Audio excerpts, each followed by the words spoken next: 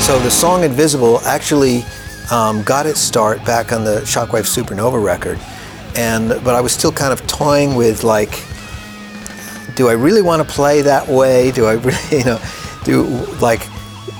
do I need more parts? I mean, it's not unusual that I have, 20 other songs that sort of, follow a few records around. I think, when we recorded that down at Sunset Sound, Steve Vai and Brendan Small were there staring at us on the other side of the glass.